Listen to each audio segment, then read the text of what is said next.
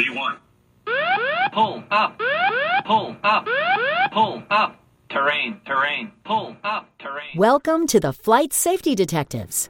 Hosts John Golia and Greg Fife, two of the world's most respected aviation safety experts, talk all things related to aviation and aerospace.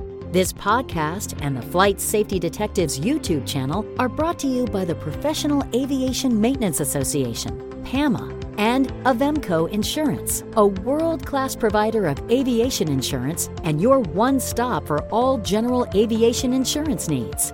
Get a customized quote at avemco.com or give them a call at 888-879-0389. Tell them you're a listener of the show and receive a 5% discount.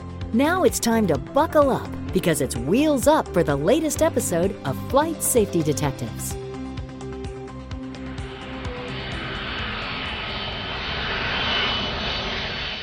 Well, hello, John. It feels like a long time since we did an episode of Flight Safety Detectives. I'll tell you, I have been just nuts with aircraft accidents, running all over the countryside, doing investigations. I think I'm going to buy a house down in Nashville because I've been down there so many times out at a boneyard looking at multiple aircraft wreckages. It's just crazy right now.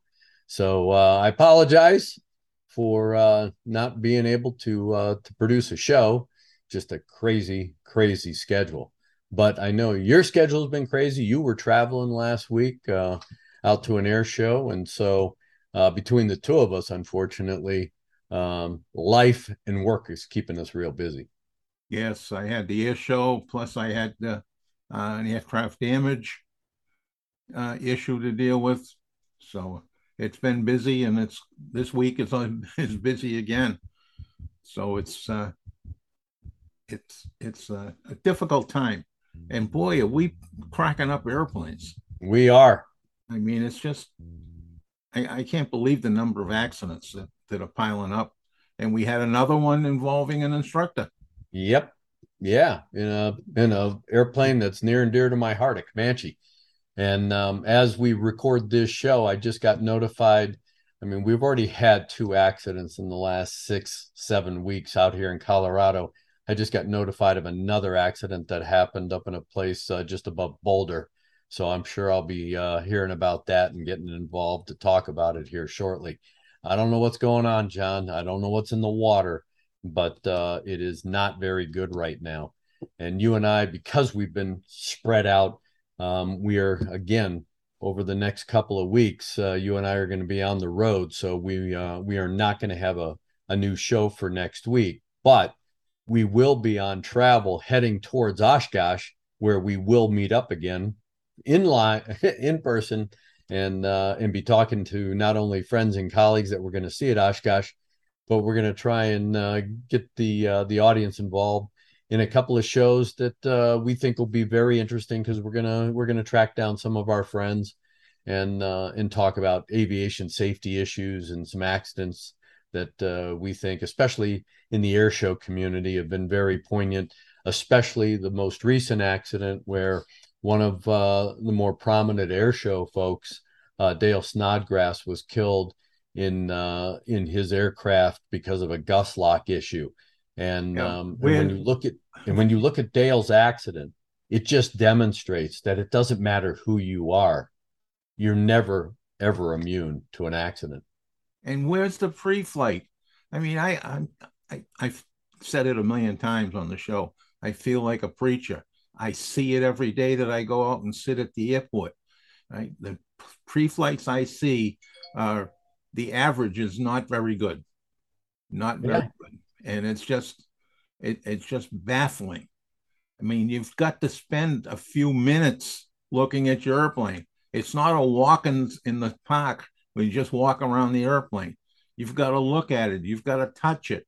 You know, I tell people when I get to them, you know, move the flight controls. If you do it often enough, you'll pick up when there's a problem. Yep. You won't pick it up the first time unless it's really gross. Right. But if you do it often enough, just wiggle the tabs, wiggle the flight controls. All of a sudden, one day you'll say, whoa, that feels different. Yeah. And in this case, there's some human factors issues involved with this particular accident with Dale. It's a relatively new airplane to him. The gust lock in this particular airplane actually sits underneath the pilot seat. You can still taxi the airplane utilizing the rudder because in the tail wheel steering, if you will, but the rudder because it is a tail dragger. But in a Cessna 172, 152, you can have the gust lock in the handle, in the control yoke, and still taxi the airplane because it doesn't lock the rudder and the nose wheel steering.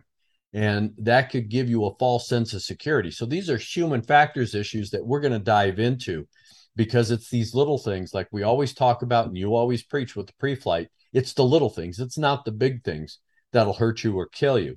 And this is just a perfect example of a very, very experienced pilot who put himself in a position of jeopardy. And he's not the only one that has had an accident in this particular airplane with this gust lock system. So it gets down to the human factors and really understanding your airplane, knowing your airplane. And like you said, even if you want to just quote, kick the tires, light the fire, and get out of there. If you walk around the airplane and you move the elevator up and down and it doesn't move, it's got to cue you that either there's something mechanically wrong or the gust lock's installed. Yes. And you should know where the gust lock is and which controls it locks. I mean, It's just how much knowledge does a pilot have to be able to fly an airplane safely? Well, we try to commit a million things to memory, right? And sometimes humans can't do that. But there are some basics we should do. You should know if you have trouble memorizing everything, you should have a manual that's been highlighted on pages with things that'll pop out to you. I mean, there's lots of tricks that you can do to keep you mentally engaged in an area that has a million subjects in it. Yep. No, you bring up a good point, John, and that's why it's always good to sit down and refresh yourself with the AFM and the Pilot Operating Handbook. And one thing that we're really going to get into, because I'm working a number of accidents right now where the airplanes were unairworthy, and I'm in an argument with a number of folks right now because the paperwork was improper. The airplane wasn't returned to service. The maintenance entries in the logbooks were non-existent or did not specify the work that was performed. They were not signed off correctly. And people go, well, that doesn't matter. The work was done. The airplane's flyable. No, it isn't, because legally it isn't. And you as the pilot who's responsible for airworthiness of that aircraft, and you're making that determination during a pre-flight, if there is no maintenance logbook entry or it's not properly signed off for a return to service, you don't know if the work's been completed. You don't know what they touched. You don't know what's disconnected in that airplane until you take off and find out that the ailerons don't work or, the elevator doesn't work. So, I mean, these are the kinds of issues. It's the small things. It's the little things. It's the things that is very easy to forget as a pilot because you don't need to know it except for a check ride when you got to demonstrate something to a designated pilot examiner. Yeah, it's just unbelievable where we're going with all this stuff today. And it's not necessarily brand new pilots. Nope. We got the flight instructions ones that are, but yeah. I was just looking at one earlier today where it was a very high time pilot that crashed an airplane that beyond description. And we had that one in was it Illinois on a very clear day? Yes. In an open field. Yep. And come straight down. It's crazy, John. I don't know I just don't know what's going on. I mean, I can't imagine. Well, I can't imagine because I see it all the time. I'm dealing with it all the time. But if we've created a new attitude of complacency in aviation, and we're now running pilots through these pilot factories trying to get pilots into the commercial airlines, if they're going in with this kind of attitude, we're in serious, serious trouble. Yeah, I agree. And these pilot factories can and seem to be leaving a lot to be desired. Again, the FAA has a handful. Yep. I've talked to one of the FAA office managers that has one of those factories in his jurisdiction, and he says that they have a lot of trouble with surveillance and pushing them away from doing the things that they shouldn't be doing. Yeah, and again, we have a shortage of designated pilot examiners right now. That too just compounds what's going on. When you get, I've got a kid that I'm mentoring who finished doing all of his private pilot requirements and then sat for almost a month and a half waiting to do a check ride with a DPE. You got to go back. You got to fly again with your instructor. It costs more money, yada, yada, yada. And while he passed, the problem is, what did he forget? And so, we're going to start seeing, I really, really believe that we're going to start seeing accidents like Colgan and others where we've had pilots who really shouldn't be in the front end of an airplane, either because of their personality, their lack of qualifications, or they're transitioning from one airplane to another, or transitioning from right seat to left seat before they are actually ready. And I think we're going to get another wave of this, John, because we're trying to force fit a bunch of people into the front end of airplanes that probably shouldn't be there. Even if you go back 25 years, 30 years, where we didn't have the problem of a shortage, we didn't have a problem. We always had people that could go through the training, check all the boxes, but weren't suitable to go to the front end of a real airplane, a commercial airplane. And today the pressure is to push those people right into those cockpits. So I think you're right on with some of that. And you and I are going to be talking about the fact that, again, with the airlines petitioning, one, they've taken the college aspect out of the pilot requirements, and we've already talked about that on a previous show. But now they want to dumb down the hours again. They want to bring them back down to 750 hours. And while we know that there are some very good 750-hour pilots, when you look at what the environment is right now, we're not going to be turning out highly qualified and competent 750-hour pilots. We're going to be turning out pilots with 750 hours, so they meet a requirement. And where's the NTSB with all this? They've chimed in with recommendations when they've done accidents, and talked about experience and talked about pilot training and talked about all this stuff. And they even talked about retirement age when we bumped it from 60 to 65 and things like that. Where are they now? They've been silent. I sure haven't heard about what their feelings are based on their accident statistics. Yeah, they have been silent. And the advocacy on this side has been low. That's one of the questions I want to ask the NTSB when we get out to Oshkosh and they have their sessions. Where are they? And where's the quality with the general aviation accidents? Yep. I would love to see the NTSB take 1 or 2 general aviation accidents a month and put a full team on it.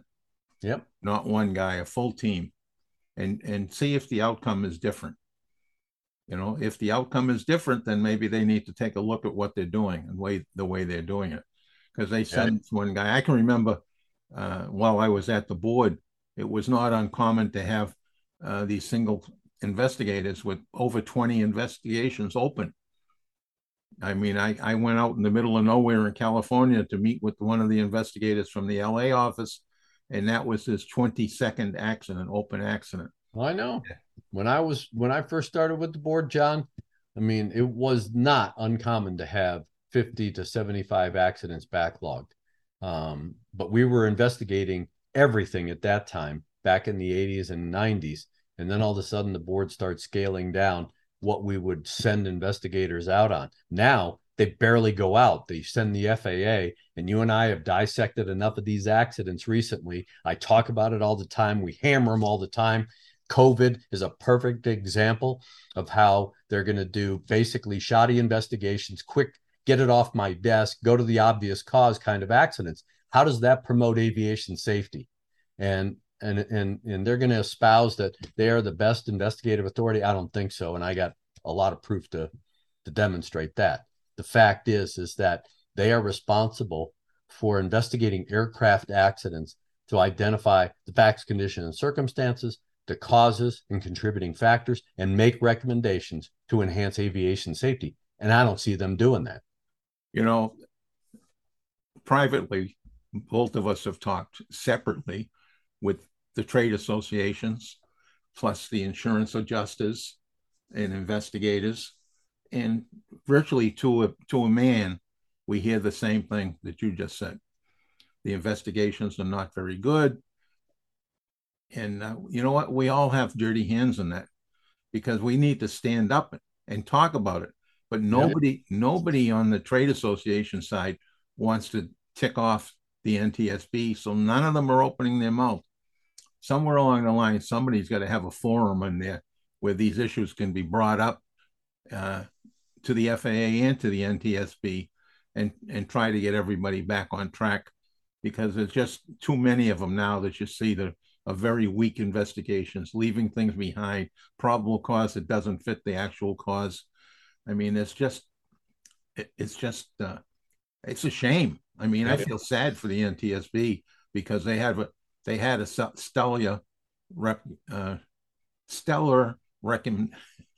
reputation. You know, that's a big word for you, John. Yep. And and they're losing it. I mean, the European investigations are heads and shoulders now above when you read their reports, compare them to what we're putting out there. Well, the NTSB, I'm waiting for them to close out some accidents right now that we've alluded to regarding a certain series of Piper aircraft. As soon as those investigations are done, they're not going to be happy when we have you, me, and Jason dissecting all the things that we found that the board never found. And for 2 years, they let an airplane that shouldn't have been fly. So, I mean, these are the kinds of things that we cannot have. That jeopardizes aviation safety. They're supposed to be a proactive safety agency, not a reactive safety agency, and wait and continue and then find excuses why they aren't doing things. It's getting old. Actually, it's been getting old for a very long time. And like you said, the industry recognizes that. They actually laugh at them, but they can't do anything, and they're sure not going to say anything, because they need to be interactive with the NTSB and or the FAA in these investigations. Yeah, well, we kicked this horse around too long. Yep. So we'll be back again around the 27th, which is about 10 days away from Oshkosh, and we'll be back in the groove with our accidents. We're actually looking at changing the format of the show a little bit for more detail into some of these findings and probable cause. We're always a work in progress, John. That's what makes the show so interesting, is that we're keeping it dynamic. We're changing it up, because we're gonna take different twists, So I'm looking forward to bringing a little different element to the show as well.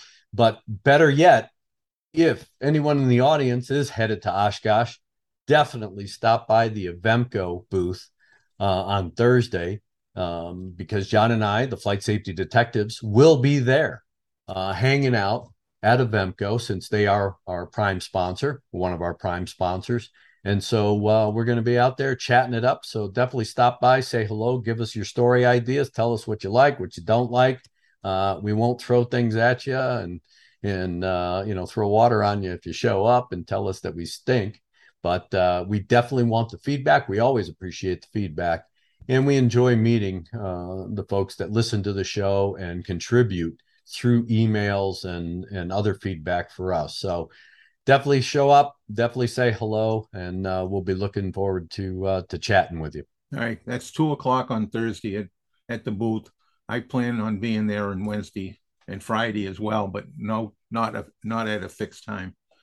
So as we wander around, I planned on stopping back to the booth. Yep. And I'll be there all week, because I'm giving a number of different presentations throughout the week, starting on Sunday, basically opening day at Theater in the Woods. And then I'll be periodically giving presentations over in the FAA Safety Forum building, the air-conditioned building. And then I'll also be emceeing the General Aviation Awards So those are very, very prestigious awards for our community, for Flight Instructor of the Year, Maintenance Technician of the Year, Fast Team Representative of the Year. And it's definitely an honor to host that particular event. And just, full disclosure, I sit on the board of directors for the General Aviation Awards. And then I'll be hovering over at the NAFI tent, the National Association of Flight Instructors, because I do sit on the board for NAFI. And we have a lot of good presentations. A good friend of mine, Brian Schiff, and others will be giving presentations. So definitely stop by. You don't have to be a flight instructor to join NAFI, and definitely come over and talk to us. There's a lot of talent over there that you may learn from. So with all of these things going on, we look forward to seeing you and definitely talking to you while we're roaming around. John and I roam the air. I tell you what, I think the last time you and I were together, I know that I clocked like 23 or 24,000 steps one day for all the walking we did throughout the show. I was crippled that one day from the walking that we did. Yeah. So looking forward to seeing you all. And again, definitely, John, I'm going to leave you with our last words, but we look forward to seeing all of our supporters to say hello who are coming to Oshkosh, and definitely stop by, say hello to the folks at Avemco, get some insurance quotes from them. They're great people. That's why we love working with them, and we look forward to working with them for a long time in the future, and having you as one of our definite supporters for the show, Flight Safety Detectives. So with that, John, you have our last words. And I'll be a little more brief than I usually am. We just talked about the pre-flight issues. Please pre-plan your flight. Make sure to pre-plan the weather. Look at point A where you're leaving, point B where you're going, and everything in between. Right? Too many people make mistakes. Watch that gust lock. Touch your airplane. Be involved. And if you're a student and you're out there renting an airplane, like the ones that we see so many students having problems with in the last few months, make sure you have renter's insurance. Right? And Avemco has a nice plan. Todd went out and reached Avemco and got insurance because he's back to flying again, student flying. So, and he told, I don't know what it costs, but he said it was reasonable. And it covers you. Covers your family, covers everybody. So don't do anything dumb. Please fly safely. To listen or watch more episodes of this show, go to FlightSafetyDetectives.com, the Flight Safety Detectives YouTube channel, or your favorite place to listen to podcasts. To contact John and Greg about the show, send them an email at FlightSafetyDetectives@gmail.com. And remember, for aviation insurance needs, contact Avemco Insurance at avemco.com or give them a call at 888-879-0389. Mention Flight Safety Detectives and receive a 5% discount. Thanks for listening to the Flight Safety Detectives, and remember to always fly safe.